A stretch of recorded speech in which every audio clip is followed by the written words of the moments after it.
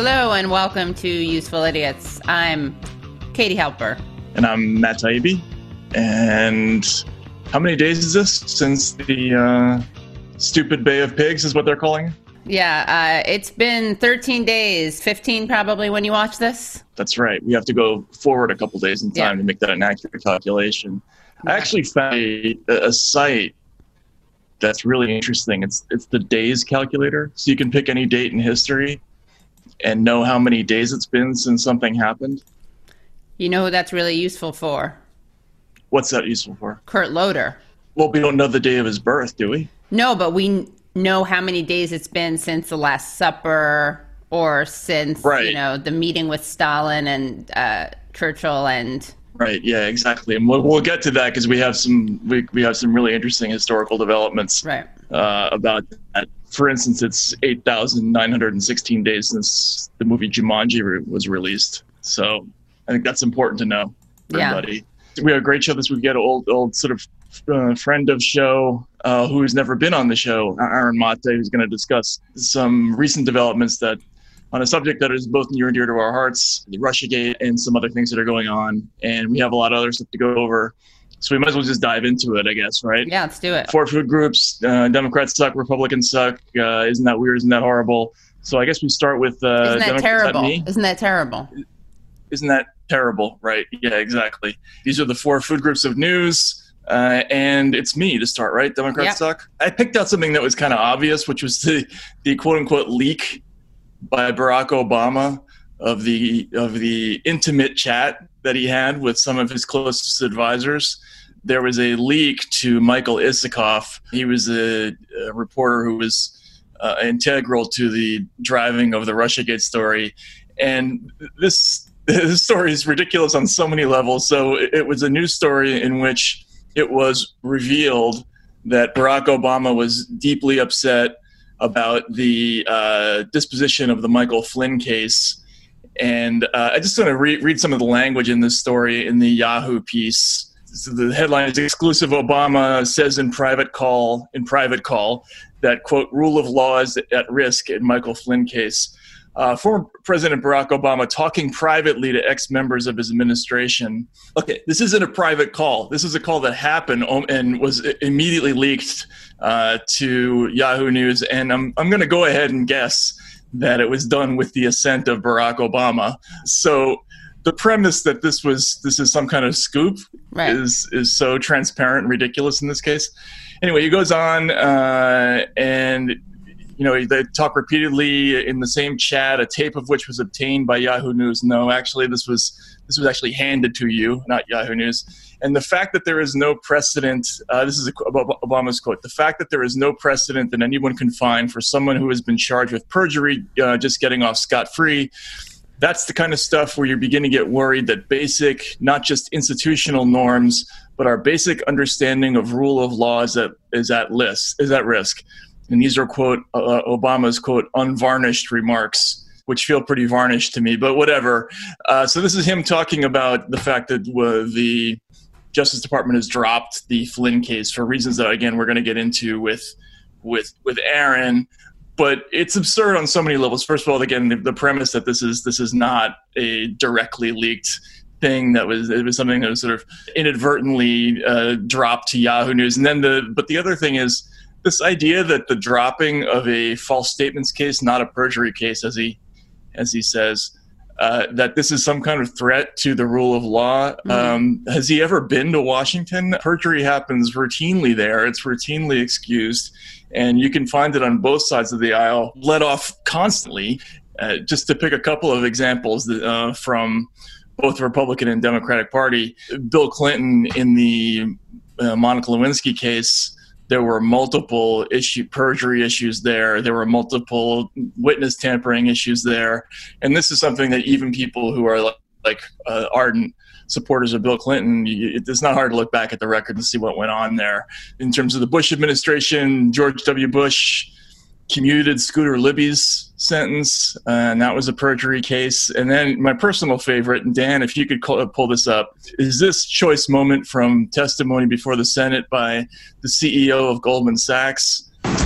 We didn't have a massive short against the housing market, and we certainly did not bet against our clients. Okay, this is CEO Lloyd Blankfein saying we did not have a massive short against the housing markets. This is the same person. This company repeatedly in its own internal correspondence talked about having a big short, and there were multiple cases that were not pursued. It's absurd beyond belief to say that a false statements charge being dropped or not pursued is some kind of paradigm shifting event in Washington. Right. This is a city where people lie literally every time they open their mouths and do so often under oath. And what we really get from this story, I think, is Barack Obama's extreme discomfort with the direction of this investigation. And come on, is he really like the voice of God off camera? Like he can't directly say something to a reporter. He has to leak it out in this dramatic fashion. It's an incredibly bad look for a politician that I used to admire quite a lot. You know, it's been 4 years. He can actually speak on camera at this point. He doesn't have to speak through surrogates anymore, I don't think. So you're saying he's the voice of God, and Lloyd Blankfein is doing God's work. So there are a lot of men competing for that role, I guess. There are a lot of candidates for the God role just in that one segment. Yeah, you're right. Exactly. Absolutely. We got two gods. Just not a great look for Barack Obama. He wants to be seen as being above it all, like above the fray. When they go low, we go high. But he keeps getting involved in all these political situations, and it's just disingenuous not to just do it directly. I mean, he can just go on TV if he wants. Why doesn't he do that? Right. I don't understand. I mean, even his endorsement of Biden was late in the game, and followed. Yeah, and it wasn't like exactly effusive. No, it wasn't. Yeah. Ugly. Anyway, what do we have for Republican suck? So for Republican suck, we have Mike Pompeo going to Israel and basically, giving the thumbs up to the Israeli government's desire to annex the West Bank. And of course, this is one of those cases where Republicans suck a little bit more than Dems. Like, there are Dems who were opposing this, but they've already folded on this, according to Mondo Weiss. There was a letter that they were, I guess I'm cheating because I'm going right to the Dems suck, but the Republicans suck more. They're not opposing anything that the Israeli government is doing. Let's say that. Whereas the Dems are just folding on it. And they had written a letter opposing the Israeli government's proposed annexation of the West Bank, but it has since been modified. At first, they actually said the annexation could result in, quote, severe ramifications end quote, for Israel's relationship with the United States. The American people might begin to question the United States, quote, unwavering security assistance, end quote, for Israel. And the Democrats might, quote, sadly conclude that Israel no longer values the bipartisan support that Congress has provided for decades. Annexation would fray our unique bonds, imperil Israel's future, and place out of reach the prospect. It's a double fray. We've had fray come up twice. You're right. Yeah. Mm-hmm. Yeah. So, but now they're pulling it back. They've modified it because Ben Cardin, of course, said, I don't like to second guess Israel's government's decisions, although I've been pretty critical of a lot of policies under the Netanyahu prime ministership. Not true. People always love that they've said that they've been critical of Netanyahu, but they're not. Anyway, the point is they've revised the letter. They've dropped that language, but bringing it back to the Republicans, Pompeo, he's a Christian Zionist who believes in the end times, I assume, and needs Jews to go back to Israel, where we can burn in, all but 44 of us can burn in eternal damnation. So, yeah. Oh, right. See, because this is the pretext for the end times. Right. Yeah. The church I used to go to believed very strongly in that. You went in doing investigative reporting. Yeah, I was willingly? I wrote a book about this, and I went to John Hagee's church for 6 months. Yeah, and their whole thing is we have to kind of bond with the Jews and up until the moment where they face the final judgment. So yeah, some of us get out. I wonder what the criteria is for that. I mean, I'm assuming you have to renounce everything at the end. Renounce and accept Lord Jesus as our Lord. Yeah. What is it? As our Savior. Yeah, eat that communion wafer, the whole thing. As long as it's kosher. A kosher communion wafer? Yeah. All right. That's pretty bad. Well, and of course, people, just to add the badness to that, people in Gaza, they're not able to really practice social distancing in Gaza right now. So it's even worse than it usually is. And the Israeli treatment of Palestinians is even worse than it usually is. And of course, people, just to add the badness to that, like people in Gaza, they're not able to really practice social distancing in Gaza right now. So it's even worse than it usually is. And the Israeli treatment of Palestinians is even worse than it usually is. Speaking of social distancing, for Isn't That Weird, I started spotting this online under headings like, isn't this terrifying? And then when I looked for the legitimate news source that was reporting it, I found that CNN seemed to actually like this development quite a lot. So, Dan, if we could look at the video, just to set this up, this is a video of a robot designed by a firm called Boston Dynamics that is now being used in Singapore to walk around parks and tell people to get the hell away from each other. And it's this creepy-looking yellow robot that sort of mimics the movements of a dog. And CNN is saying this robot is reminding people to practice social distancing. Spot the Robot Dog broadcasts a recorded safety message to nearby people. And then you hear Spot the Robot Dog telling people to stay the fuck away from each other, at least 1 meter apart. Outfitted with cameras, Spot can also spot how many people there are in the park. Cameras don't track or recognize specific individuals.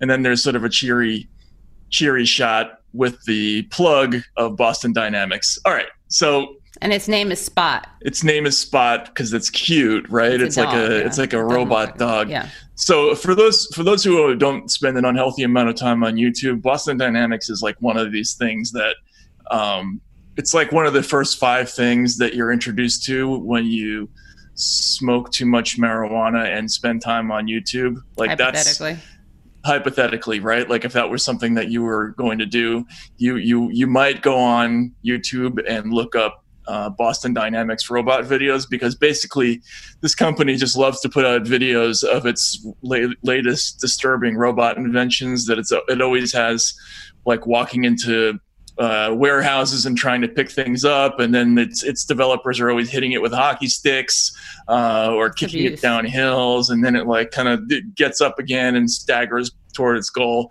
And it's basically terrifying, because what's bad about this particular thing is that this is the beginning, I think, of the moment when like robot police are going to enter our lives. And if nobody is afraid of what that's going to look like, I think we should all recall this particular scene from RoboCop. Use your gun in a threatening manner. Please put down your weapon. You have 20 seconds to comply. We shouldn't be worried, though, because in that case, that machine was able to spot the individual. Spot. Oh, no. Wow. Spot. I didn't even realize that. But Spot the dog wouldn't do that. So he would never do something like that. Right. Yeah. See, but I don't. So Boston Dynamics to me, like, okay, great. They introduced a little cutesy yellow dog looking thing. But how long is it going to be before they have this massive Ed 209 robotic law enforcement thing walking through neighborhoods and cities all over the world and twisting your head off if you don't put enough money in the parking meter or whatever? Like, I feel like this is happening now. The pandemic is accelerating all these sort of dystopian fears. I don't know how you feel about that. That made me a little nervous. Yeah. So in that scene from RoboCop, the idea is that it malfunctioned. At 209, which I love. It's like the last iteration of claymation. It's like an electronic razor with feet, but it's huge, and it tells somebody to drop its gun, and he does, but it just malfunctions and blows the person away.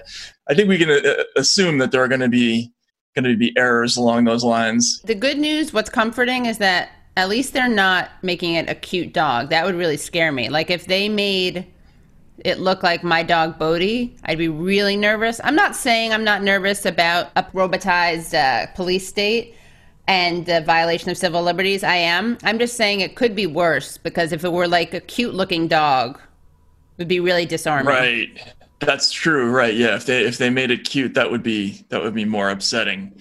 Yeah. Or if they had human models that like reminded you of people that you knew that you liked or something like that. Yeah, that would be upsetting. Right now they just look like big scary machines, but that's coming too, right? The cute furry dogs. They're gonna have cute furry dogs, but they're actually capable of pulling every one of your limbs out on command. I don't know. I'm just paranoid. As someone who's watched those Boston Dynamics videos, those like over and over and over again over the years, and wondered when exactly those are going to appear in our lives. I was not thrilled that this is actually the moment that it happened. All right, what do we have for Isn't That Terrible? Isn't That Terrible? We have, reading at the Daily News, a woman goes mad after being told McDonald's is closed, shoots and injures 3 employees. So police say an Oklahoma City woman shot 3 McDonald's employees Wednesday night after being told the restaurant's dining area was closed.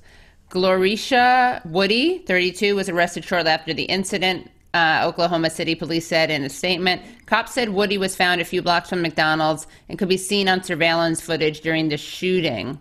The injured employees, 2 of whom are 16 years old, did not have life-threatening injuries. Police said 1 employee was shot in the arm, while 2 others were hit with shrapnel. A 4th employee was also injured but not shot. Yeah, so the altercation began after employees told Woody that the restaurant's dining area was closed because of coronavirus. Woody was forced out of the restaurant but returned with a gun and fired 3 rounds, according to the cops. Businesses in Oklahoma have been allowed to reopen following the state's coronavirus lockdown, but this particular McDonald's in southwest Oklahoma City has stuck to takeout and delivery orders only. So, I mean, it's terrible. It could be worse. Could have been a fatal shooting. It's also terrible. When I first saw this, I kind of assumed it wasn't premeditated. I thought she just had her gun on her and got really upset and was triggered, so to speak, in the moment.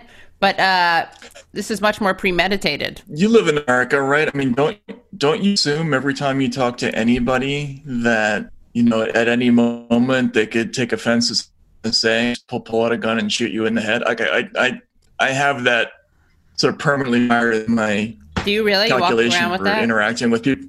I do. I mean, less so in this part of the country, I'll say, but you behave differently towards Americans who certainly on the highway, right? Like if people are aggressive drivers, you might have been tempted to give somebody the finger. Like now I don't even think about doing that. Yeah. I always feel bad whenever I'm with a male friend or a boyfriend and something happens and I speak out. I feel bad because I realize like they're usually the ones who will face the wrath if anything goes wrong. You never want to write a check that somebody else has to cash in that situation. Yeah, right. But if you're speaking out on behalf of somebody else, I think that's an exception to this rule. Although I have had that. I mean, there a lot of weird things happen in the subway in New York, and you do occasionally have to say something. But it definitely enters your mind that in America they can pull out almost any kind of weapon at any time and just start firing it in all directions. And I don't even expect it to be a small weapon in this country. Do you? I mean, it could be Ed. It could be Ed 209. Exactly. Yeah. So it should be, if you see something, say something, but remember they could be armed. That should be the slogan instead of if you see something, say something. I mean, it could really just be if you see something, keep it to yourself, right? And quietly snitch later. Yeah, right. If you see something, snitch later. Right. Yeah. Exactly. Yep. So that was the 4 food groups. So we talked last week about the hilarious failed coup attempt of, I guess it was how many? Was it 67? Private security contractors who tried to invade Venezuela and take on 47,000 people. And one of them had an airsoft rifle instead of a real weapon. And it kind of didn't work. And they were tweeting as they were heading into the battle zone, which, the OPSEC on that is kind of dubious. And then we watched some ridiculous videos of this fellow named Justin Goudreau. Justin, right? Jordan. Okay, Jordan. Jordan, geez, all right, whatever. Jordan / Justin Goudreau, who was basically he did like this video of himself in basically every shirtless pose you could imagine, along with his adorable, life-threatening pit bull, and he was like jump punching into heavy bags, and we were really sort of wondering if this was actually the funniest story, sort of foreign policy story of all time. And now we're just going to revisit, I guess, what's happened in the meantime. Like, what have we learned? Well, more people have been captured more mercenaries, as Maduro is calling them.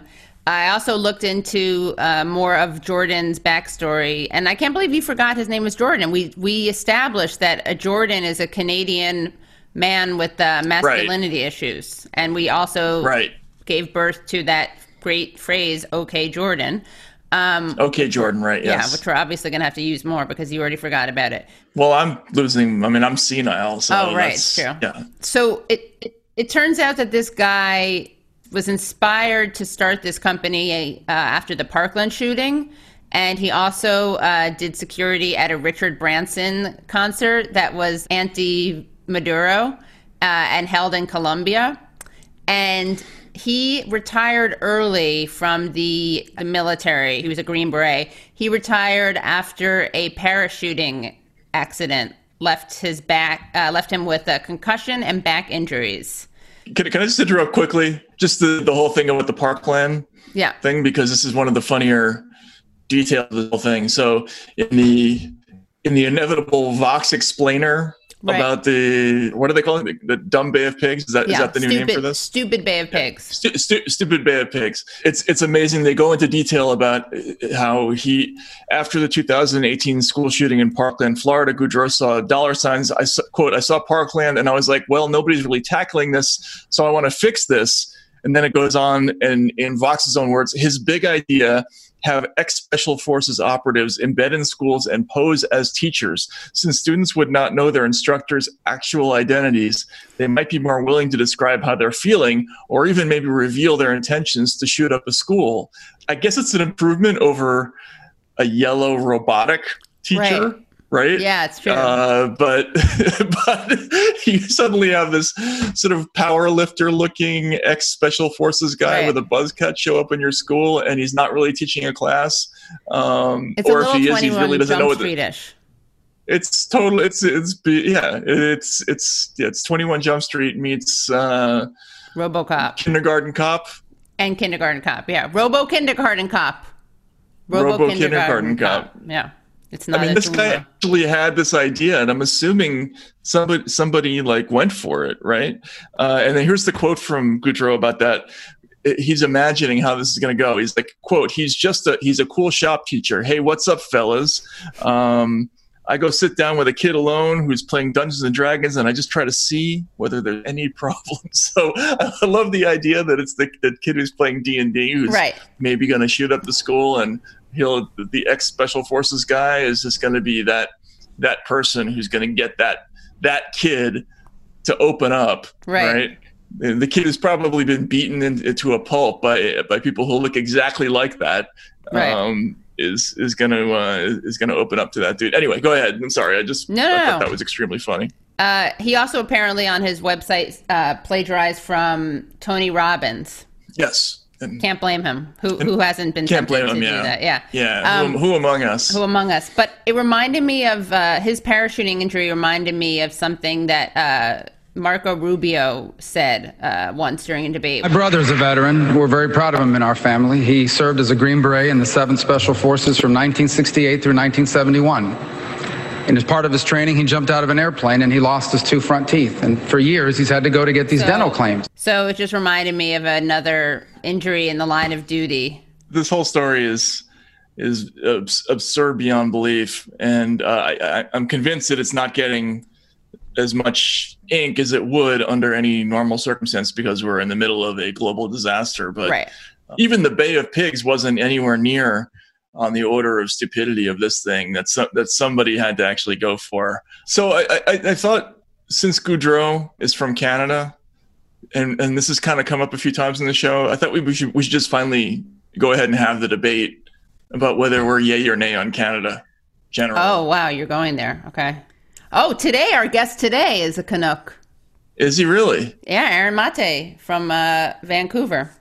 So interestingly about Canadian people is that they will actually answer this question in a way that's not like reflexively defensive. They will actually get really somber about this question, about whether they themselves are yay or nay about Canada.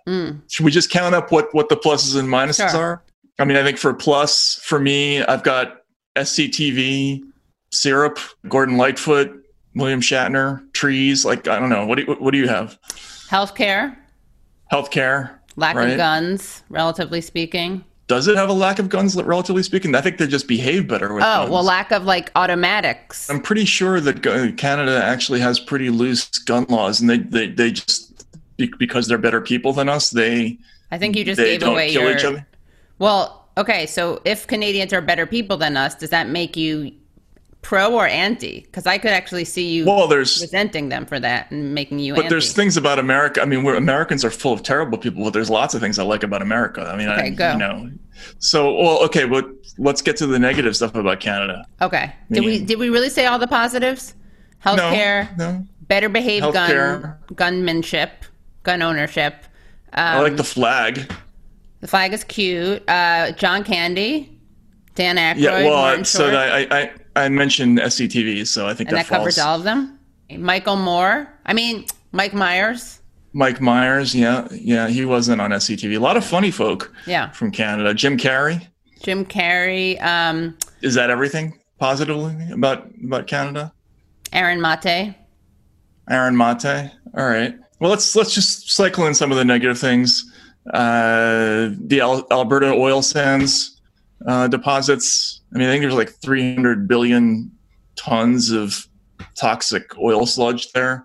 So they got to clean that thing up. Yeah, right. It's no good. And that kind of runs counter to the image that we have here in America of Canadians as this very clean, very racist, very undercovered, underexplored racism.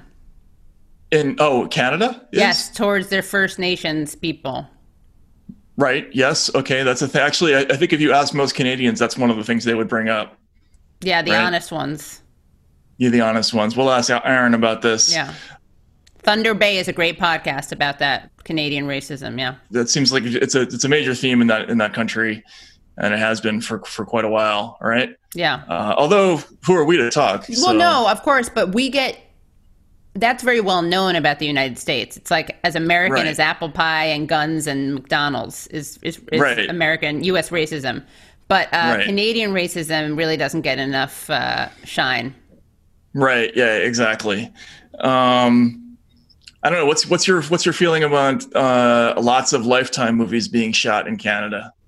It makes me feel jealous. Jealous. Okay. Yeah. I put that in the positive category. I like a lot of those movies. Oh, me too. You know? But that's why I felt jealous. Like, why can't it be shot here? I think it has something to do with how expensive it is to shoot a movie. Well, so I just want to rephrase your question. What you're asking me is you're asking me my position on Lifetime movies. And yes, I'm very pro Lifetime movies. Right. Pro-life. Yeah. So am I actually. Yeah. Yeah. What I like about Lifetime movies is that when you meet the man in scene 1, you can place bets on when he starts stealing from her. It's usually like between minute 30 and minute 50 of the movie, right? Okay, I'm gonna have to rewatch everything and see. That sounds about right now that I'm looking back and in retrospect. Yeah, she starts noticing money's missing from her purse. Right. Then she goes to use her charge card and it doesn't work. Right. Yes. And then it gets really heavy later on. And then should we just look at this video of Tom Green with a moose? Tom Green's Canadian. Like, I don't know how you feel about this video. I was just driving along and I was trying to open up a can of juice and adjust my radio at the same time. And then all of a sudden, this thing jumps out of the woods right in front of me. I'm like, ah! Maybe we can revive it. Come on, here. Oh, we gotta go. I'm gonna hump it like this, and you give it milk come out, okay? Come on! Come on! You guys, we can help it! Guys, come back! We can help him! We can revive him! Come back! Come on! You want to revive Is that really a dead moose? How did he find a dead moose? He just came across it? I mean, it is in Canada. I'm sure I think it's not all that uncommon. I think, you should be able to find a dead moose in Canada. How do we feel about that? I'm anti. I'm pro. That's necrophilia bestiality combo. He didn't actually penetrate the moose. Well, no, but it got, it's fine line. It's necrophilia adjacent. That scene was the inspiration for a similar scene in Freddy Got Fingered. But and then how you feel about that movie says a lot about how you feel about Canada. I'm going to go yay on Canada. You're yay, overall. okay. How about you? I mean, I feel like to have an interesting, there's the Boston dynamics. We need to have Canadian dynamics, so I'm going to have to go nay. You're going to go nay on Canada? Yeah. We can't have a pro-Canada lot. We can't have a pro-Canada block. We need to have a divided house.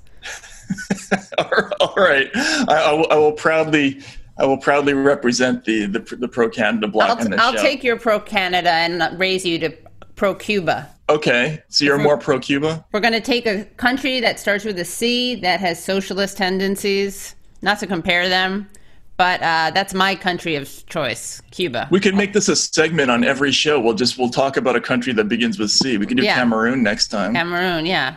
So so we're split on Canada, and we can make Aaron the deciding vote. But this whole Venezuelan story also allows us to look into reading at Common Dreams. Biden sides with Trump, Bolton, and Pompeo. Totally full circle, wow. In backing coup effort in Venezuela. Democratic frontrunner characterizes effort to overthrow elected government of President Nicolas Maduro at gunpoint. Just another benign effort to restore democracy in Latin America. And it's really, what's especially great about this is that the image that accompanies this article is Biden holding an ice cream cone in one hand and dollar bills in another. So again, if we, there's so much American symbolism. So it's as American as apple pie, McDonald's, shooting, swirl cones, and dollar bills. Right. All those things are excellent things. And imperialism. And imperialism.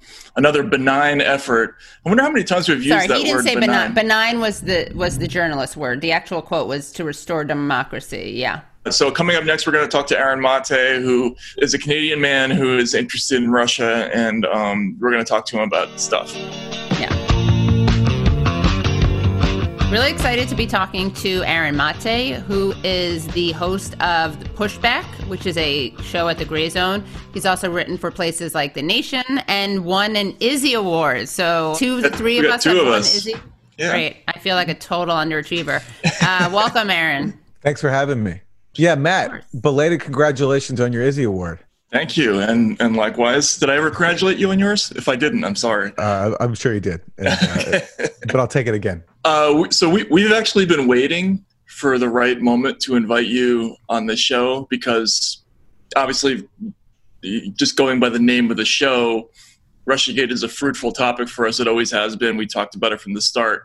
But we figured it would be great to wait for a moment when this story resurfaced in a huge way to have you on to help sort of walk folks through everything that's happened. And would you agree we're at one of those moments? I mean, in the last couple of weeks, we've seen court documents declassified, FBI notes declassified, 6,000 pages of court testimony.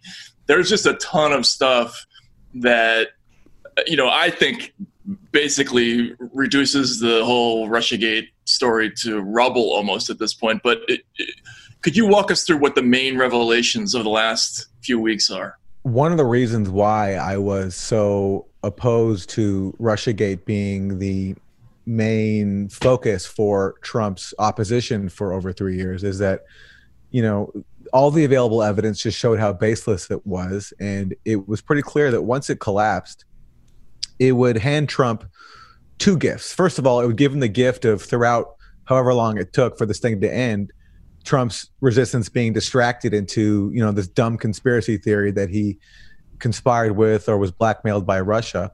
And two, when it collapsed, it would give him the gift of vindication. And then as more and more evidence came out as to how this whole thing started, Trump would be able to exploit it and use it for his reelection campaign and say, look at how these people tried to stop me and how they tried to take me down, and basically use it as an excuse for being so awful on everything else. And now we're seeing that third phase where the more evidence comes out, the more it shows that the intelligence officials who started this whole thing and kept it going knew that they had no evidence of Trump-Russia collusion and committed basically fraud to keep their investigation going. I mean, we already got a semblance of that from the Horowitz report when, the Inspector General of the DOJ documented cases where the FBI basically hid evidence from the court and even changed evidence to get a surveillance warrant on Carter Page, and downplayed the fact that they were relying on the Steele dossier, this moronic piece of opposition research paid for by the Democratic Party. And now we're learning in the case of Michael Flynn, who was, and you've written about him extensively, Matt, his case really helped get this whole thing going in its early stages right after Trump took office in January 2017, where they had opened up this counterintelligence investigation on him on totally baseless grounds. But once they realized that they had nothing, they moved to close it. But then, as we've seen now from the documents, you had FBI agents intervening to keep his case open and coming up with a ridiculous pretext to interview him and basically try to nail him in a lie. His case never made sense because it was never even clear exactly what he lied about from the notes that we got of the FBI conversation with him. It was more that he misremembered the details that they were talking to him about, which was his phone call with the Russian ambassador. So the case was always sketchy, and now we're realizing why. That basically it was a setup. And so all of this, fuels this once again, and it's a good excuse for Trump at a time when he's looking terrible because of his awful response to the coronavirus. And I think heading into 2020, we're going to see this discussed even more. When you talk about the pretext that they used to interview Flynn, I thought one of the interesting moments in all this testimony was when they asked McCabe, who was the deputy director of the FBI, like, what was your thinking in terms of approaching Flynn? Where were you with the case in late December? And he basically says, we were basically at an impasse. We hadn't found anything substantive. Then they said, well, why did you decide to go back and re-interview him? And I thought there was an amazing passage, if I can find it, in his testimony where he says, the record of his conversation with Ambassador Kislyak had become widely known in the press. And so we wanted to sit down with General Flynn and understand kind of what his thoughts on that conversation are. And so for people who aren't familiar with what this is, in between their Flynn talking to this ambassador and this moment, a record of this conversation had been leaked illegally to the Washington Post, and now this becomes the pretext to go back and re-interview him. I mean, that's a bad look for both the press and for the FBI, isn't it? I mean, or what exactly are the dynamics of that? Oh, sure. I mean, look, first of all, the FBI had no reason to interview Flynn because, as you say, the conversation with Kislyak was wiretapped. So if Flynn had done anything wrong, they could have confronted him about it and told him exactly what he did. And there was this invention later on that Kislyak had promised Russia some form of sanctions relief. Because Obama had just imposed new sanctions on Russia.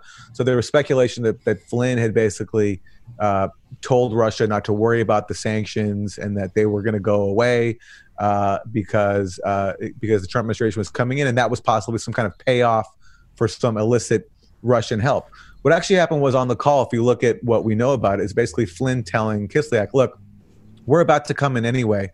So no matter what you do in response to these sanctions that Obama just put on you, don't escalate the situation. Just, like whatever you do, respond proportionally. So, which is a totally normal thing to say. And Flynn, by the way, also asked for Russia's help in voting against a UN Security Council resolution that was going to criticize Israeli settlement building in the occupied territories. And for the first time, basically, Obama had decided that they weren't going to veto it after previously protecting Israeli policies multiple times at the UN.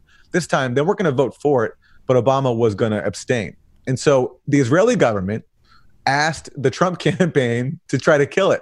And so Flynn, among the people who Flynn reached out to was Kislyak. But it's funny, even though that shows the actually only documented case of Trump campaign collusion with a foreign power, we don't talk about it because the government happens to be Israel and support for Israel, with the exception of that one Obama decision, that one Obama vote, it's pretty much bipartisan. So we've ignored that. Israel Gate. It could be called Israel Gate. It should be called this. There should be an Israel Gate. I mean, Sheldon Adelson was apparently involved in this thing too, and the Trump team worked very hard to try to get people to vote against this measure, which failed. And right. By the way, ironically, it failed. Right. I mean, they didn't get the Russians to do what they wanted. No, they didn't. So this first instance where you have potential, right after the election, this opportunity for Trump and Russia to work together, Russia told them no, and they voted for this measure as well. So, I mean, but the Flynn thing was very damaging because they were able to accuse him of lying because he didn't quite remember the details of his calls with Kislyak. A call, by the way, that he made while he was drunk, I think, on vacation. I heard that too, yeah. Mm-hmm. In the Caribbean, and turned that into some kind of thing that Flynn was compromised. But look, they never should have investigated him or anybody else in the Trump campaign to begin with. And we've learned recently how the entire thing began. It's based supposedly on this tip that the FBI gets in the summer of 2016 about George Papadopoulos, which is who's a low-level Trump campaign volunteer, this unpaid foreign policy advisor. And the FBI gets a tip from an Australian diplomat, Alexander Downer, that Papadopoulos, quote, suggested that Russia had made some kind of suggestion. That's almost an exact quote. And the suggestion of Russian help didn't even mention the stolen emails at the heart of Russiagate. So it was the most vague, ambiguous tip, but yet that was used as the basis for this entire thing. And once they opened up that, then they thought, all right, well, who else in the Trump campaign might possibly be receptive to a suggestion from Russia of help, if such a suggestion even exists, because they weren't even sure, because it was just a suggestion. And then they went, well, Flynn. All right, well, Flynn went to this RT gala in December of 2015. Flynn works for Trump now, and Flynn has other undefined ties to Russian entities, although they don't say exactly what that is. And we're learning that now from the predicate document for Flynn, that basically all they used was this open source information to take their ridiculous Papadopoulos predicating investigation and move it to people like Flynn. So the idea of him being investigated for collusion was ridiculous to begin with. And what compounds the fraud is that even after they realized that, they kept it going. And by the way, speaking of fraud and ridiculous investigations, we've actually just gotten, I think, the most bombshell disclosure yet, which is that, before even the collusion thing comes this allegation that Russia hacked the emails. And everyone's taken that on faith because we're supposed to worship our intelligence officials and not question anything they say. Well, now we just found out that the entity that generated the Russian hacking allegation and was used as a critical source for U.S. intelligence officials, including Robert Mueller, admitted behind closed doors that it actually has no evidence that alleged Russian hackers stole the emails. I'm talking about CrowdStrike, which is this firm hired by the DNC. Their president, Sean Henry, gave an interview to the House Intelligence Committee in December of 2017. We just got the transcript just last week. And Henry says, when it comes to the actual exfiltration of the emails from the server, we have no evidence. Why did they make that public? Well, they had to, because all these interviews were... why did they make this interview public? Why are we just, like you just said, it happened in 2017 and we're just learning about it now. So what is the chronology in terms of why we're learning about it now? Well, I blame someone who I blame for pretty much almost everything that's gone wrong. Adam Schiff. Adam Schiff. Yeah. Right. He has putting him in a central role in the Democratic opposition, I think has been a disaster. And I worry is going to help reelect Trump. I really do. So Schiff, back when all these interviews were done, the Republicans controlled the committee. So they voted, actually with everybody else, including Democrats, in September of 2018 to declassify those transcripts. And so they sent them for declassification, which went under a review. That review got completed, but at a certain point, Adam Schiff takes over the committee after Democrats win the midterms. And Schiff told the Director of National Intelligence that the White House is not allowed to review any of these transcripts for executive privilege, which basically stalled the process. And it led to this protracted thing where finally, just recently, Republicans and Richard Grenell, the new Director of National Intelligence, urged Schiff to release the transcripts, and Grenell suggested that he would anyway. So Schiff finally relented.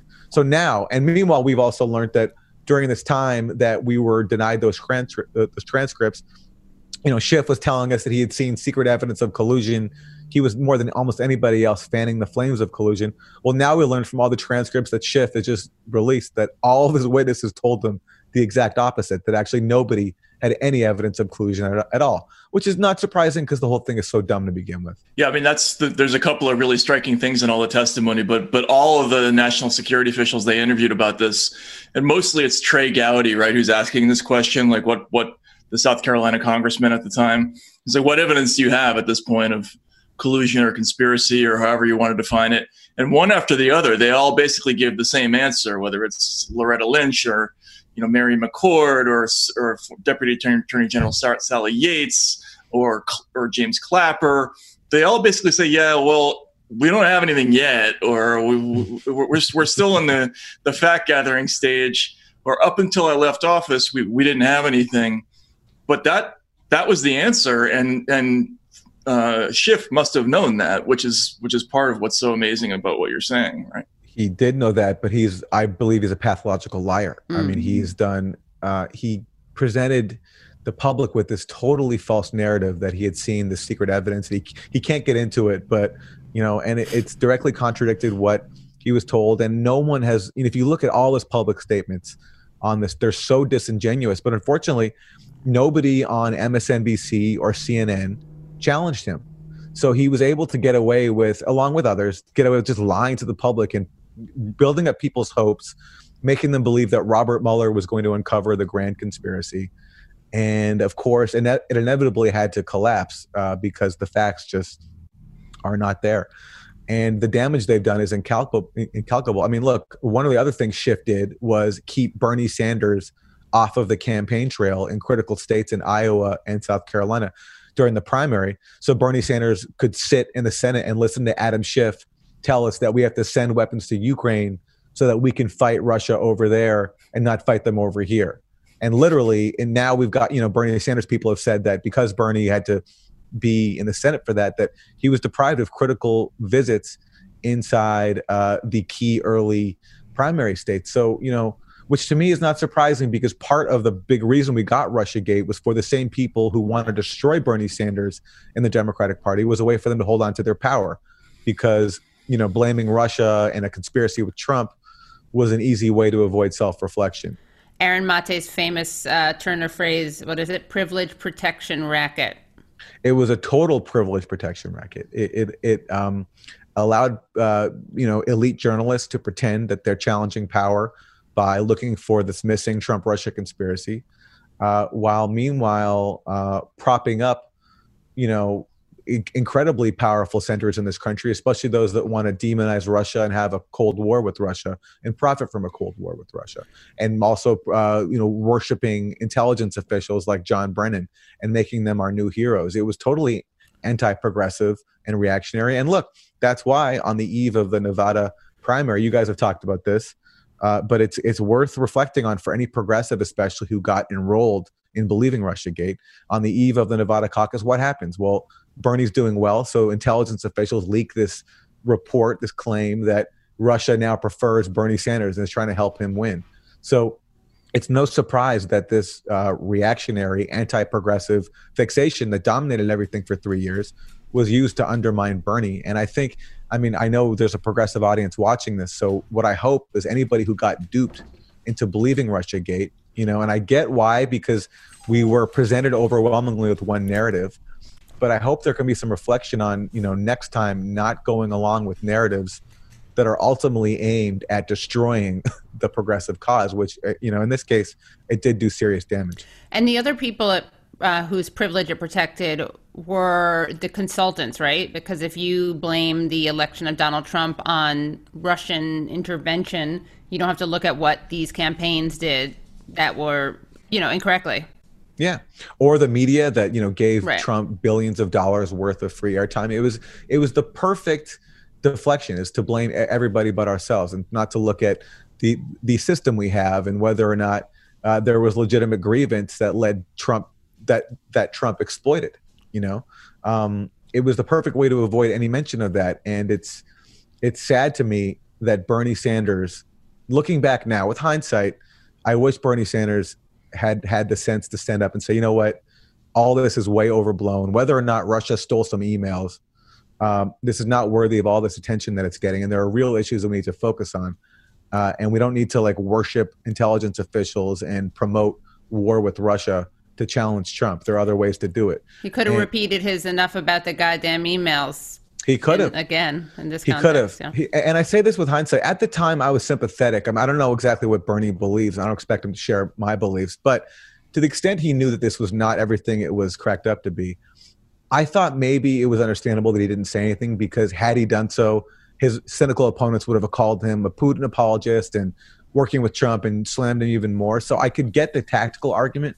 But now I'm seeing I think that was a mistake. Backfired. Because when you don't push back on this stuff, you help give it life. And it was ultimately used to bring him down. And it ultimately gave Trump just such a massive gift. So throughout the time that all this happened, like I immediately focused on the collusion stuff, just because there were just so many obvious issues there that I thought needed to be explored, and it just seemed more ridiculous to me. But you've focused a lot more than I think anybody else in the press has on the initial story, the story about the degree of culpability that Russia might have had for the DNC hack. And obviously you looked at the recent testimony of involving Henry. Can you walk us through what the deficiencies might be in the story that Russia did this? Because I think the reaction to most of this stuff has been, yeah, but Russia did it. Yeah. So whatever, right? Yeah. But there are issues there too, aren't there?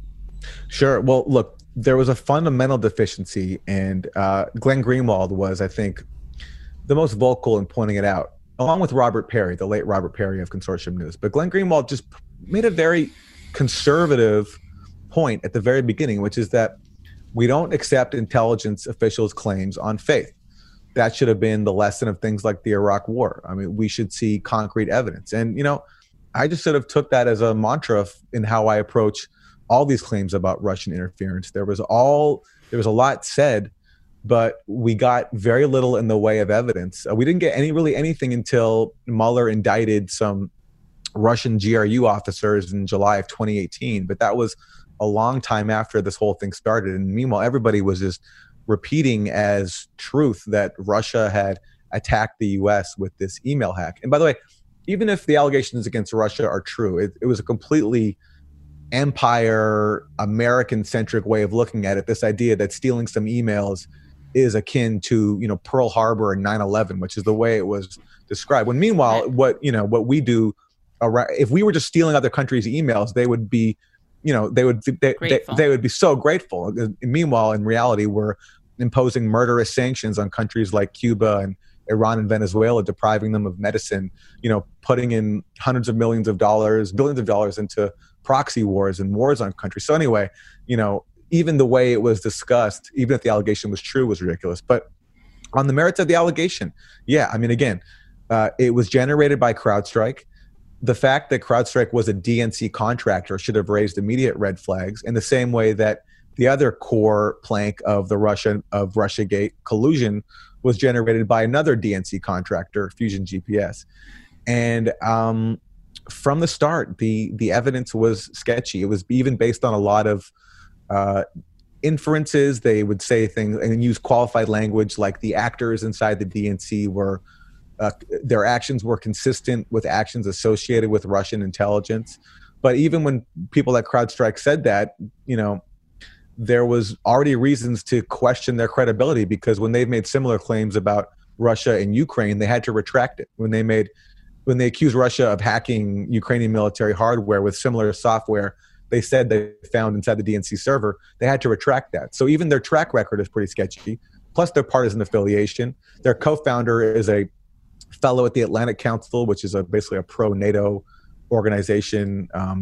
And there are DNC contractors. So I never understood why we should take their view on faith. And then you look at what the indictments produced. Mueller's timeline was strange. Julian Assange announced on June 12th that he had Democratic Party emails. According to Mueller, it was only after then that Assange first made contact with Guccifer 2.0, who Mueller suggested, but didn't even outright say, but suggested was the source that gave Assange the email. So according to Mueller's timeline, Assange would have announced the emails before he even communicated with the person who may have provided it to him. So that part didn't make sense. And then you have sketchy qualified language inside the Mueller report. And I think now we're finding out why there was that hedging is because CrowdStrike, the firm that first made the allegation, now says it has no actual evidence that anything left the DNC server. And then you have you're saying that the lack of the chronology revealed suggests that it was not Guccifer, but someone else who gave Assange the documents, right? Exactly right, because Assange, or some of them, because Assange announced, that he had the emails before, according to Mueller, he even communicated with Guccifer 2.0, and more than a month before he even received anything from Guccifer 2.0. Right. And Mueller alleges that Guccifer 2.0 was likely a Russian intelligence cutout. So it just means there was someone else who wasn't that, right? Yeah. But Assange has said that, and I think that the new testimony from CrowdStrike, bolsters what he said. He said that it's quite possible and even likely that there were state actors, including Russia, who hacked the DNC. But whoever those hackers were not our source, and it'd be great if we could hear more from Assange, but unfortunately he's caged right now, and the U.S. has refused WikiLeaks' efforts to have discussions about this. So that is, and they never interviewed him, which I always thought was odd. It's so strange. I mean, Mueller, yeah. Even if you hate him, wouldn't you want to interview him? Yeah, no, I mean, he's a villain. Yeah, I got conflicting answers about that when I asked people why that was, but the so just to clarify about Henry's testimony that just came out though. So what he basically says, if I'm following it correctly, because there's a lot of weird stuff in there, like there's Schiff trying to prompt him to say that if things happened on X and Y date, and you can see that basically there's a moment where, if I'm not mistaken, it sounds like Schiff is trying to get him to say that the data was exfiltrated on April 11th or April 16th, and Henry's going like, not really. He keeps trying to make the question go away, and then what he really says is, well, we have evidence that they were in there, but we never see the data actually leaving, right? Which is seems to me a major point in all this, but who knows? But that's what he's saying, right? That's what he's saying. If you can't see the data leaving, how can you accuse someone of stealing the data? It makes no sense. And look, that exchange you bring up about Schiff, Henry literally says, "I'm confused about the date." Right. So this is the guy who led the forensics investigation and the remediation of the server. So he's supposed to be like, a top-notch guy. And James Comey, when he testified to Congress, he said, yeah, we didn't get direct access to the servers, but we relied on this highly respected company. Well, now we learn, over 3 years later, that this highly respected company has no clue on the basics of what happened in the server, and even acknowledges that there's no evidence of it. So it's unbelievable. And, this should be a front page headline, but it's obviously not getting the attention. And look, then you have to remember that the other component of this thing was this troll farm, which is just comical. That we were told that this social media operation pitted Americans against each other, sowed chaos, because otherwise we all get along. Yeah. Right. No racism. No, exactly. Like it helped stoke racial tensions. According to Hillary Clinton, the social media ads helped convince blacks not to vote in Michigan. I'm quoting that. Those aren't my words. She actually said that. And then you look at these ads, and it's juvenile clickbait from a Russian troll farm. Most of it has nothing to do with the election. Most of it came after the election. So it's curious that ads that mostly air after the election somehow influence the election. And they're all, it's like dumb memes, like, a Jesus masturbation hotline. Yeah. There's one that says, like, there's a cartoon of Jesus consoling a dejected young man, and he says, if you're having problems with masturbation, reach out to Jesus and we'll beat it together. Yeah, exactly. So we're supposed to. It says, struggling with addiction to masturbation, reach out to me and we will beat it together. You can't hold hands with God when you are masturbating. Use our hotline if you need help.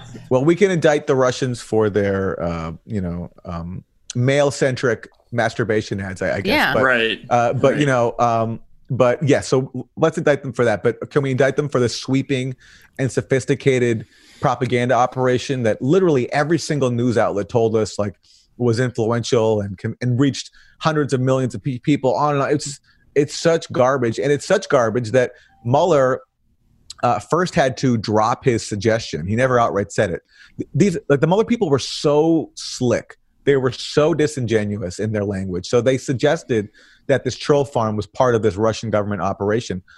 The Russian troll farm challenged Mueller's indictments in court. And basically Mueller had to admit that actually they have no evidence at all tying this troll farm to the Russian government beyond the nickname of the owner, this guy Prigozhin. He's known as Putin's chef. That's the only evidence they have of any remote tie between the Kremlin and this troll farm. So the idea of this being part of a government operation was destroyed there. And by the way, if the Kremlin was responsible for it, they should be embarrassed because it was so juvenile, as the Jesus ad embodies. But this was the topic of serious discussion. You know, the reason I saw that Jesus ad, it was included inside a Senate commission study by this firm New Knowledge. It has the imprint of the Senate Intelligence Committee.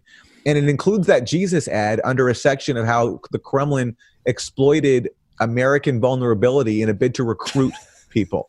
So that ad was an example of that. It's like, it's this level of idiocy, but everybody took it seriously. And it got so ridiculous that Mueller ultimately dropped the case, or the Mueller team members who are still at the DOJ ultimately just recently dropped the case. And they claimed, amazingly, that if they were to continue the case, that the discovery process would jeopardize American national security. Well, in that case, they wouldn't even let the client see all the discovery, right? They requested a special process whereby only the lawyers would get to see the actual evidence. Yeah, right? but even that request was, according to these prosecutors, a threat to national security. That somehow fighting this troll farm case, it's laughable. So there are a million things in this in all this testimony. I mean, there's thousands of pages of this stuff. But I must have had 36 moments where I read a line and I was like, wait, what? You know? And my favorite, I think, was when they asked McCabe, why did you seek a FISA warrant on Carter Page and not Papadopoulos? And the answer is because the evidence didn't particularly indicate that Papadopoulos was actually in touch with any Russians. So this is the predicate for the entire Crossfire Hurricane FBI investigation. Doesn't that mean we have to walk back like 3 years of exposés and stories about everything from the, Papadopoulos to remember when the news first broke that there was an FBI investigation at those hearings in March 2017, there was like weeks of stories about how this was the biggest thing since Watergate, except they already knew at that point that the opening of the investigation was a dead end. It didn't lead into any Russians. It's just amazing. I mean, how many things should be being walked back at this point and aren't? I think the problem is it's sensory overload. I mean, there have been so many bombshells that then get retracted and so many embarrassing disclosures. And I think there's a fatigue now. There's only so much people can. I mean, first of all, people are just tired of the story because it's so dumb and it dominated everything for over 3 years. So people understandably want to move on. And of course, this is a dynamic you've written about extensively, Matt. The people who commit the mistakes are the last people to hold themselves accountable in media. There's just this culture of complete impunity. I just saw The Atlantic just published this huge piece by Franklin Foer about how Putin is going to sabotage the 2020 election. And last time I saw Foer, he was pushing this story that Trump and Russia communicated via the servers of this bank, Alpha Bank, which is just so moronic on its face. And of course, is one of many things that have been debunked. But Foer can go ahead and do it. And, he can say things like, he has a line in his piece where he says that, Putin has gotten everything he wanted out of Trump as Trump continues to do things on Putin's wish list. When the reality is that actually in Trump, we've gotten one of the most hawkish presidents on Russia in decades. I mean, what Trump is doing with Russia is literally threatening global extinction, pulling out of the INF treaty, and then now threatening to kill the last remaining treaty limiting our nuclear stockpiles, the New START treaty. and launching a coup in Venezuela against Russia's ally there, trying to block a construction of a Russia-German gas pipeline, which is a really important project to Russia. That's a hugely important issue. The pipeline thing is, that would be their number one issue, I would think. How would you know, Matt? I mean, right, yeah. And Trump Who have you been talking to? And Trump is trying to stop it. And he's even, threatening sanctions over it. But all that just gets ignored because it doesn't jibe with the narrative that liberals like Franklin Foer and the Atlantic have been pushing. And it's like people would rather live in a fantasy world, in this comforting fantasy world, a privilege protecting fantasy world, than acknowledge policies that are literally threatening global extinction. It's like, and challenge them. It's crazy. What's scary to me is that there are people who are civilians who I respect. They're smart. They're progressive. They like Sanders. And someone I was talking to yesterday was really upset. I was actually telling them about your clip, Matt, on Rising, where you're talking about the Flynn story and how he was set up. And this person was really upset. And he was like, oh, great. Trump is just going to use this. He's going to win again. He's going to use this. And I was like, it's not my fault. It's not. I mean, he wasn't upset at you per se. He was just upset about this being revealed. And I was like, this is why you can't build things on lies. It's just not going to work. And that's what I find so frustrating, is that even if you are politically motivated and your goal is to defeat Trump, it's not going to work. It's not. And this is where, people got duped into drinking the Kool-Aid. And, for some people, I understand it because, Trump is so scary and the people around him are so scary. And, there's obviously, it's totally justified to want him gone by any means necessary. And the means we were presented were via this Russia investigation and Robert Mueller. So I get why it was alluring. But for people whose job it is to collect information and relay it accurately to the public, I mean, it wasn't just fear of Trump and Trump trauma. There was, again, this incentive to peddle the narrative because that's what was fashionable to the establishment. And that's where way too many people got duped, including in progressive adversarial spaces. Like, it's, for me, look, I'll tell you a personal story. Like, I was talking to a major publisher about doing a book on this. And the publisher told me, I'd like to do it, but if I publish this, too many of my friends would be mad at me. Wow. And that to me just summed up sort of the mindset of where liberal culture was at, especially under Russiagate, where it just, no matter the consequences, no matter the merits, it just, this is just how you became accepted inside the club, is if you went along with this, because that's what was presented to us. And, I get it if, like people like Franklin Foer and other people who identify with the leadership of the Democratic Party, I get why they went along. But to see progressives get duped by it and duped into something that was so destructive to, progressives' own agendas, I think there is a lesson there for a lot of people to learn. Yeah. On the journalism front, what makes this different from the WMD story? In other words, when that happened, I mean, that was a similarly enormous fiasco for journalism. But there was an urge to self-audit after that mistake took place. And except for Eric Wemple at the Washington Post, I can't think of anybody else who's even trying to go there now with this, even though, I mean, you could make the argument that this is going to be even more cataclysmic for our reputation than that episode was. What changed, or is it just a partisan issue? We're going to have to go to war for people to admit mistakes. Yeah, honestly, that might be it. It might, part of it is, I think, hostility to Trump amongst the elite, the educated elite, is so bipartisan at this point. There are many Republicans in privileged positions who want him gone as well, like people like, David Frum and the Never Trumpers, that clique. And so just the space for any kind of dissent inside that spectrum is just has been quashed out. And I think the accusing people of being a Trump supporter or a Russia apologist, I mean, I guess that's been an effective scare tactic for some people.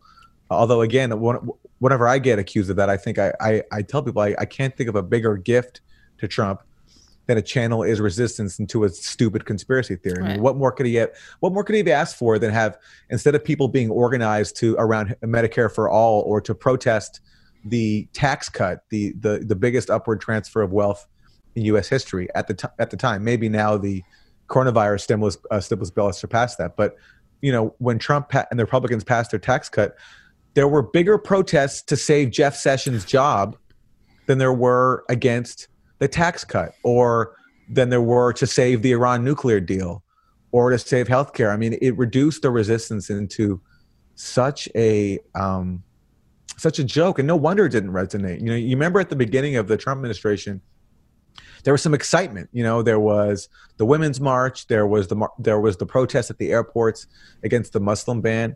There was, a lot of sympathy for undocumented immigrants and the brutality that they were enduring. And there was energy. Well, then Russiagate kicks into high gear and everybody gets kicked to the curb, to the sidelines. And now the way to resist Trump is watching MSNBC every day and waiting on Robert Mueller to deliver the goods. So it was the most anti-progressive and anti-democratic thing. And unfortunately, I think because it was so widely accepted by elite opinion makers, we're just not going to see any accountability. Look, listen, I have to call people out here because when you even have adversarial outlets like Democracy Now! And The Intercept and many of my colleagues at The Nation magazine buying into it too, it's very hard for the mainstream line to be challenged, because if even the people who traditionally are the ones pushing back and, breaking the sound barrier are now the ones parroting the same thing, because I think a lot of people on the progressive side just caught up in the excitement that it was going to bring down Donald Trump. It makes it just impossible for any self-reflection. Has anyone given these, the CrowdStrike revelations were made very recently. Has anyone come forward to acknowledge them at all? No, it's a lot of just cowardice and people getting away with taking part in a scam that is to me unconscionable. And but yet, because it's so widespread and because the skeptics, quote unquote, were so demonized and marginalized, it's just, there's no incentive to come forward and have any integrity. I think that's just how it is. I saw you talking about this with Jimmy Dore the other day. Oh my God, that was hilarious. Yeah. But can you just share with people what Chris Hayes's response to this was? Because he actually was acknowledging this part of it, right? And I feel bad because I like Chris. But... I know, but me too. But I feel like we have to. I like Chris too. And hearing this answer from him, I know deep down he's someone with integrity and with a lot of smarts, very gifted, and principles. And so I feel for him. He's and I don't judge him because, he has a family and he is in a very lucrative position hosting a cable news show. It's like, it's has a lot of benefits. And so I get that, why he might choose to say that to go along with things like Russiagate, even if perhaps deep down he knows it's all a fraud, because he had no other choice being at MSNBC. But the way he rationalizes it now in this interview in the New Yorker is just, it's pathetic and it's hilarious. Where basically, so he's asked, whether or not MSNBC is taking part in propagating conspiracy theories, and the obvious thing that's being referred to here is Russiagate. And Chris actually acknowledges, because he has to now, because you can't hide it anymore, that yeah, there was a lot of craziness, but what he does is he blames it on Russia, and he says we can't deny Russia's agency here, and that they're the seed that flowered all of this. And he goes on to compare what he says Russia did to people like him in making him cover Russiagate from the point of view of pushing the collusion theory for 3 years, and by the way, excluding all skeptics, including Matt, who was on Chris's show in early 2017. I was the last one of us, right? You were the last skeptic on it. You were on in early 2017, I think. Mm-hmm. Glenn was on Ari Melber's show in December 2016. So you guys were the last one allowed on. But you were standing. So Chris is basically blaming Russia for the fact that he excluded Matt Taibbi and Glenn Greenwald for over 3 years, meanwhile pushing all this propaganda that Trump and Russia were in cahoots.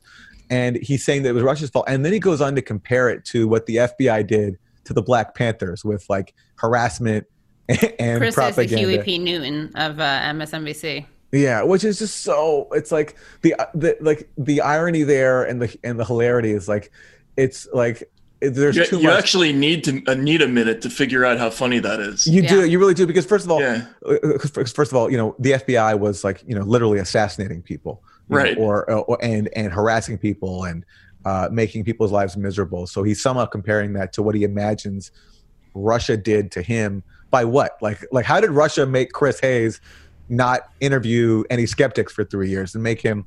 Hey, let's beat masturbation together. Let's beat it together. Yeah. So right. So and then also another irony is that the people who were attacking the Black Panthers were the same intelligence officials who Chris Hayes was worshiping on his show every single night, and even bringing on as his colleagues. So John Brennan, the ex-director of the CIA, is now an MSNBC analyst. So it's like, it's what happens when you're highly educated and you're woke, and you need to come up with a educated, woke explanation for why you served as a tool of the establishment and pushing an intellectual one too. Yeah. The dumbest conspiracy theory ever for 3 years. And that's what he came up with. And then then he also comes up with this like epistemic jargon where he says there's something fairly endemic about the process of, I guess, buying into conspiracy theories, as if we're all just predisposed to do that. When no, really, the reason why he did that was because that was the narrative that MSNBC, in lockstep with the Democratic Party establishment,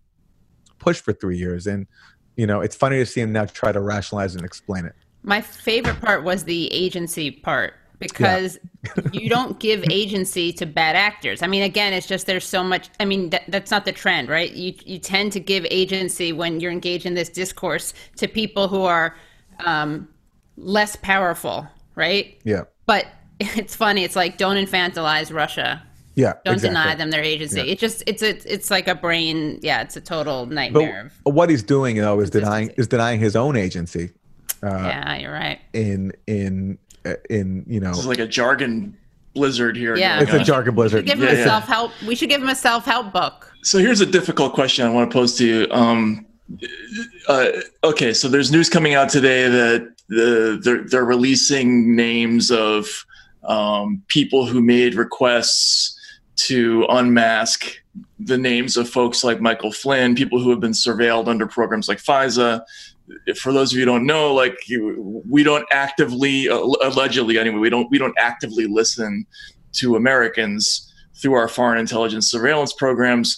But upon request, the FBI can unmask these names, and you can find out whatever conversations they might have with foreign surveilled individuals.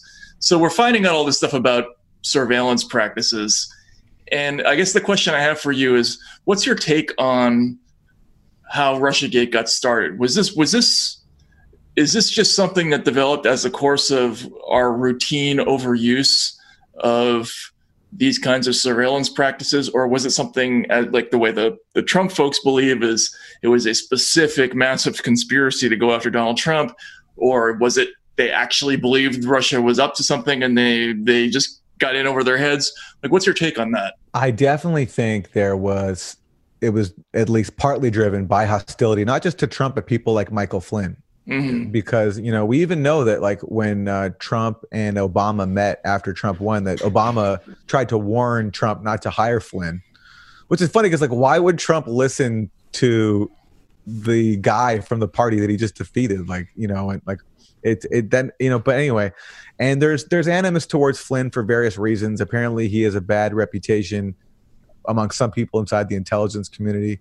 And he also was instrumental in criticizing and actually publicly in a Seymour Hersh story, right? Exactly. Like he raised, his when he headed the Defense Intelligence Agency, his DIA produced a report that basically pointed out that the people that the U.S. was going to be supporting in Syria were really effectively Al-Qaeda and ISIS, and that the more if the U.S. engaged in a proxy war to undermine Assad, that Al-Qaeda and ISIS would be strengthened. And then Flynn also helped raise questions about claims that the Syrian government committed chemical attacks in Ghouta, especially.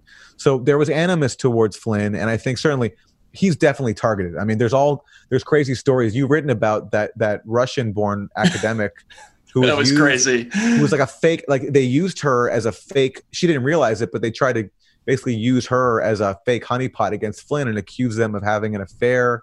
And so there was some kind of operation being ran against Flynn. And then, people obviously did not like John Brennan has made no secret of how much he reviles Donald Trump. And John Brennan played an instrumental role in this whole thing from the beginning. He shared intelligence with all sorts of people. I believe he's responsible for some of the key leaks, especially in the summer of 2016.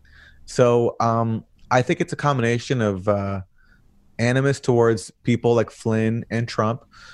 Maybe also they were trying to undermine Trump's stated call for better relations with Russia because, on the campaign trail, Trump was saying all these unorthodox things like he wanted to end U.S. interventions in Libya and Syria, and he wanted to have better relations with Russia, which at the time was not a popular Democratic Party talking point. And I think I'm only guessing, but maybe there are people inside the national security state who didn't want that and wanted to undermine that, and basically tainting Trump with this impression that he was complicit with a foreign power with Russia was one way to undermine him and constrain him. And one way to push his administration, no matter what its intentions were, in a hawkish direction.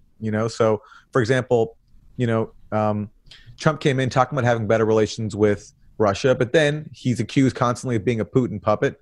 So he takes a series of steps that I think help show that he's not, including, for example, sending weapons to Ukraine, that the same weapons that Obama refused to send when he was in office because he didn't want them to go to neo-Nazis and didn't want to further inflame a proxy war. So, I can only guess as to what the motives were, but I don't think it was accidental. Certainly not. I think there was some kind of effort here to taint Trump, and maybe there were some kind of geopolitical motives involved there. I don't know. What do you think, Matt?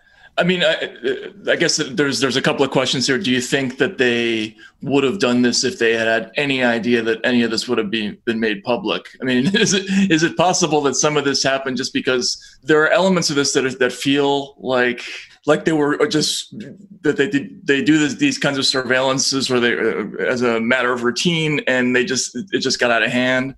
There's some evidence that they've done these kinds of unmaskings before. But I just can't understand how they let this get so out of control, and how they thought it would all play out well in the end. At some point they must have sincerely believed that there was something there. That's the only thing I can conclude. I don't share that conclusion. No. I think they started something based on totally overzealously based on the ridiculous Papadopoulos tip. Then they expanded it to other people. Then they commit fraud on the FISA court by using the Steele dossier and getting the wiretaps on Carter Page. And then they keep going even after Trump takes office. And they go after Flynn, I think possibly because Flynn is in a position because he has intelligence experience to get in their way.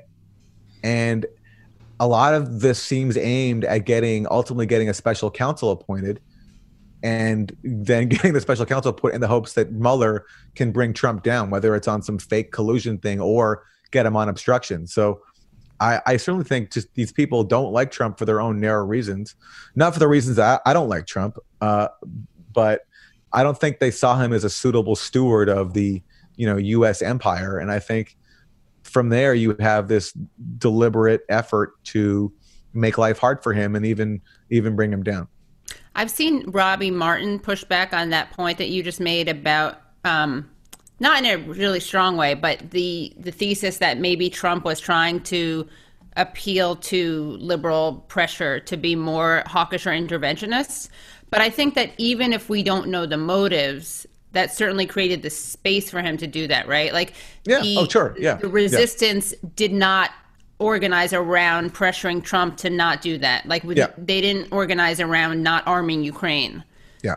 I don't know if Trump, maybe Trump would have been just as hawkish on Russia even without this whole thing. I think it's quite possible. The people around him are all neocons, and the one person who was talking about cooperating with Russia, Flynn, he was like, they got rid of him pretty early on. So, I don't blame liberal pressure entirely for Trump being a Russia hawk, but certainly it didn't help. And it just raised the questions, why should liberals be encouraging Trump to, escalate tensions with the other with the world's other nuclear power.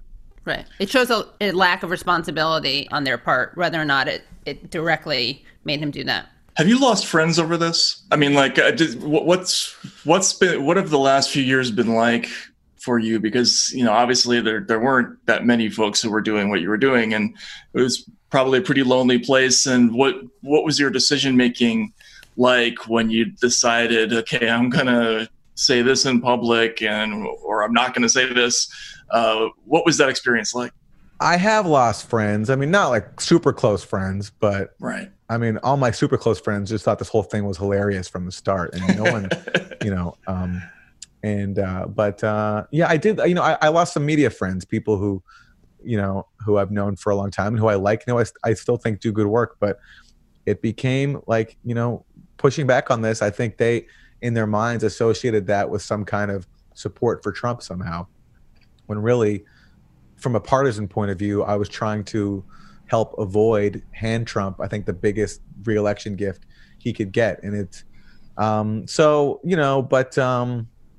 I've lost, and it's been sad to me, especially, Democracy Now! Is where I worked for 10 years. And I love that show. It's where I learned to do journalism.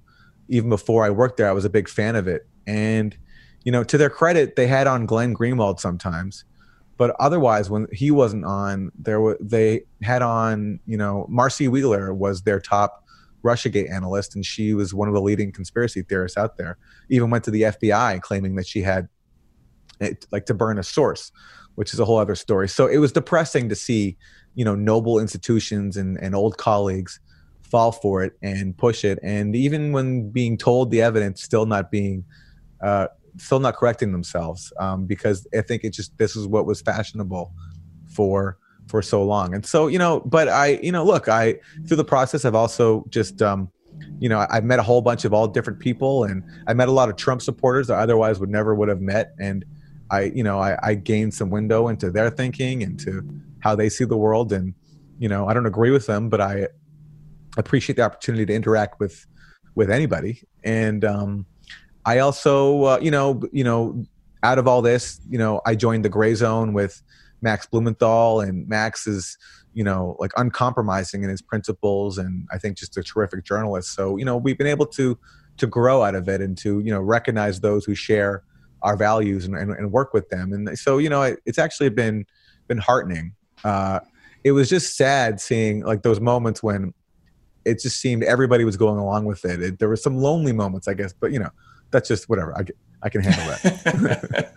And can you just tell people about what you do at Pushback and the types of guests you have? And I push back. Nice. That's what I do at Pushback. I try to interview people, and I try to have as many, adversarial discussions as I can, though it's getting harder and harder, especially on Russiagate. Glenn just tweeted something about how, he has a new show for the Intercept System Update, and he says that he invited on a whole bunch of Russiagate pundits to talk to him, but nobody agreed. Yeah, they have other engagements all of a sudden. Yes, exactly. Yeah. So, but and that's at the Gray Zone, and I also do other journalism at the Gray Zone too, along with my colleagues Max Blumenthal and Anya Parampil and Ben Norton. It's definitely sometimes awkward at dinner parties, and I'm not. Russiagate isn't particularly my lane, but it's definitely become awkward at certain holiday parties for people who don't accept it. So one last question: Do you think that Russiagate has kind of birthed a new reportorial style? It's a very vague question, but I feel like I see elements of the same approach in lots of different stories now, where there'll be a bit or a hint of something that will appear in the news, and there'll be just this blizzard of editorializing that happens around it before anybody really knows what's actually happening with the story. And I feel like that was a characteristic of all these bombshells in Russiagate. Yes. They were somehow almost pre-factual, right? The outrage happened before the information was conveyed, and it's almost become part of the commercial formula of how we sell news. hasn't it? I don't know.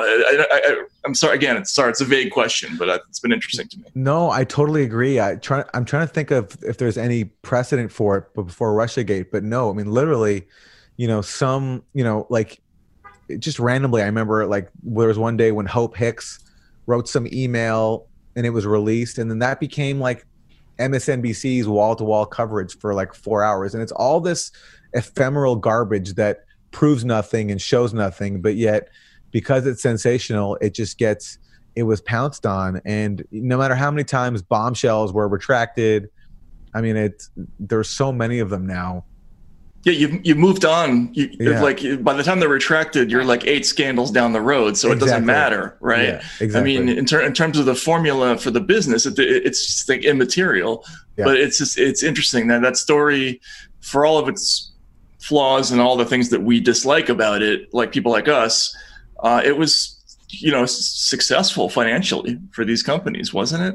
Oh my God. MSNBC wasn't doing so well before Russiagate, but this was huge for them because every night, they were presenting people with this real life spy thriller with the added incentive that it was going to bring down the president that everybody hates, So, it's like watching Rachel Maddow became like a ritual for liberal America. And like, Katie's doing her Rachel imitation. Rubbing my hands together. Oh, that's right. Yeah. And I talked to some people who got caught up in it, and there's a sense of like fatigue on them where they were like, they kept holding on, they kept watching. And it was like, there was always the sense that the bombshell was about to drop, that the smoking gun was coming, but it never came. And finally they gave up, and it was like letting go of a relative because it's got so emotional for so many people. It's such a successful propaganda operation. Probably more successful than the Iraq War. For sure. People were not emotionally involved in that in the same way. I mean, there was some patriotism, some jingoism that happened there, but this like touched people in this elemental way, and they weren't able to stay away from it. And that was just extremely successful. And I worry that it's going to turn into, a theme for how you do things in the future. I mean, you don't even need a whole lot of information to do it. That's the beauty of it.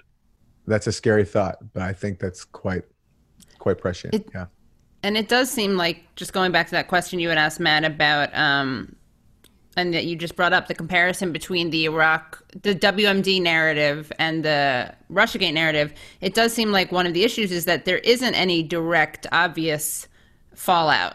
Right? Like, I think people were in some ways forced to reckon with the WMDs because first of all, it was much less complicated than this story in terms of keeping track of all the moving pieces. Like, either there were WMDs there or there weren't.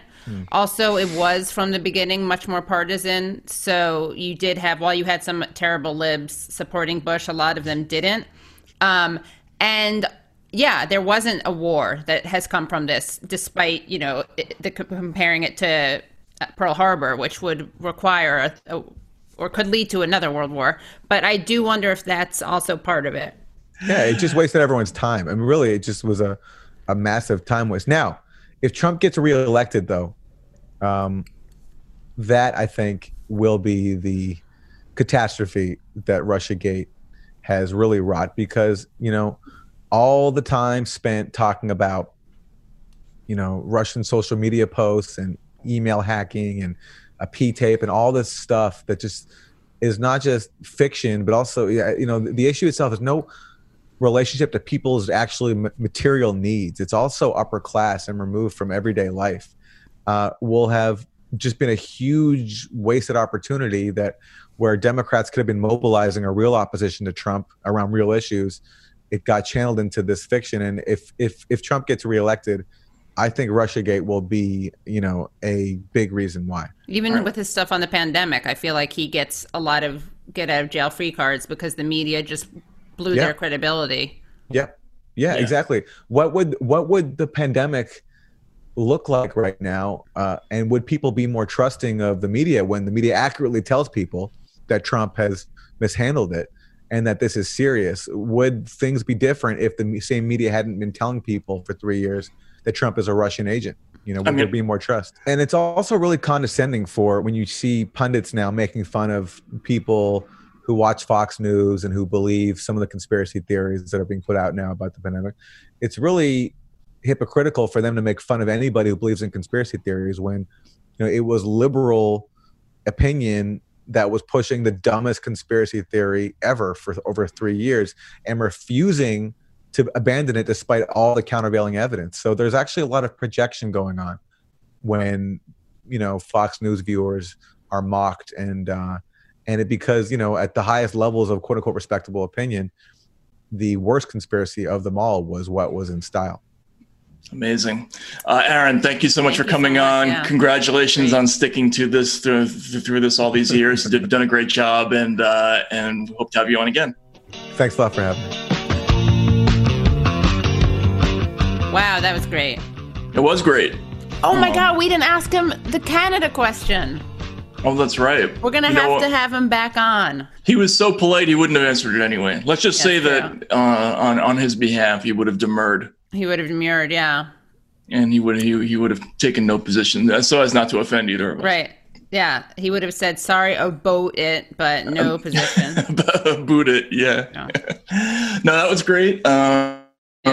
Aaron's great. He's kind of tired. What I like about the way he handles this in public is that he takes a lot of people on social media, but he's never nasty about it. He kind of always maintains this like even strain. Reminds me so much of myself. You're like peas in a pod, right? Yeah. No, but I mean, he's taken a lot of abuse over the years, and he's really hung in there and has been consistent. So yeah, he's great. Yeah. But that was really interesting. And there's going to be more on this story, unfortunately, coming out. So we should probably have him on again at some point. But it is so frustrating, the lack of accountability. Well, he talks about Franklin Foyer, right? Just to for a brief vignette about this, Franklin Foyer has this massive news story about the next round of Russian interference. But among these new revelations that came out this week, it turns out that the original source for that story about Russia communicating with Trump communicating with Alpha Bank was a DNC lawyer named Michael Sussman. That's what one of the things so that whole story is complete bogosity. And if you were the person who did that story, which Foyer is, normally at this point you'd be publicly kind of hanging your head and saying, "I'm sorry," asking for forgiveness, but instead they're just doubling down, which is kind of amazing. It's actually impressive on some level, don't you think? It's like very, ballsy, or, it's like totally so sure of yourself. I want that kind of self-confidence. Right. Yeah, me too. Yeah. We should ask for some of that. Anyway, they obviously have extra. Yeah, they can bottle it up and send it to us. But anyway, thanks to everybody. Keep sending us pictures of Kurt Loder. Yes, we should get Kurt Loder on the show. We should, yeah. Any of them. I know, from any time period. Any time period. Yeah. If you have a time traveling device and you can reach Kurt Loder in 1398, let us know. Don't watch Pod Save America. Ever. Yeah, it's even less. I'm really mad about it now. And get merch. You guys want merch? How else can you get through this pandemic? Right. You have you have literally nothing else to do. Yeah. And send us your questions. You can tag me and Matt. Tag Matt at M Taibbi, and I'm letter K, letter T, HALPS. Cool. All right. Great. We'll see you next week. All right. Bye.